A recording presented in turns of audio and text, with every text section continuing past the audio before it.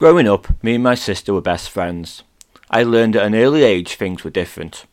Joey was born with a lung condition called cystic fibrosis. My parents made sure we had a strong bond. We did everything together. When I moved to Ibiza in 2013, it was my sister I missed the most.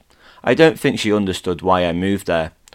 At the end of the 2014 season, I was sat on some rocks at Atlantis. The season was over, and I had a feeling I needed to go home. Early that summer, I came home for my sister's 30th.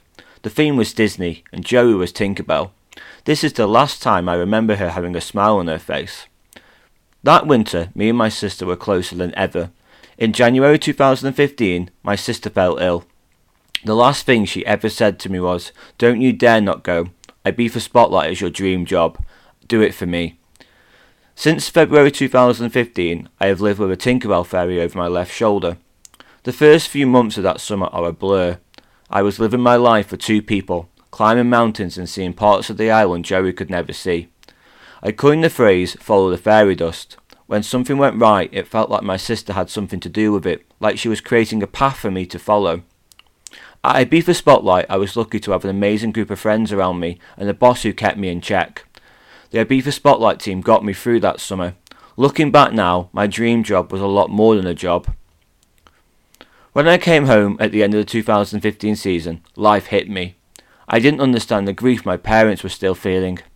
I stayed in Stoke-on-Trent for the 2016 season, visiting the island a few times a month. This was the summer space closed. After that, Ibiza didn't feel the same. The island that I escaped to became what I was escaping from.